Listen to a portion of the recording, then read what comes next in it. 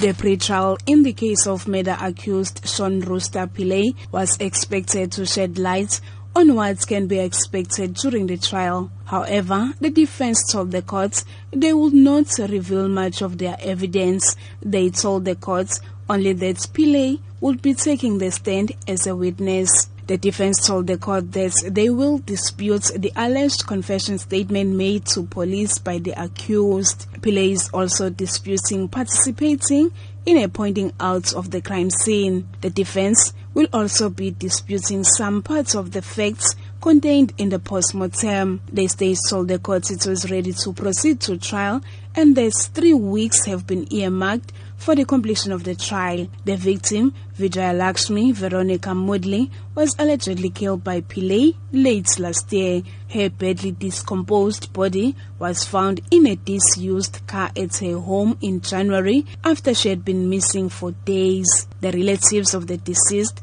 have been attending the court's proceedings, hoping to get answers about the motive for killing her. The relatives say they are now waiting for the trial to get closure. The trial will start on the 8th of May. I'm Nonkulego Hlope in Durban.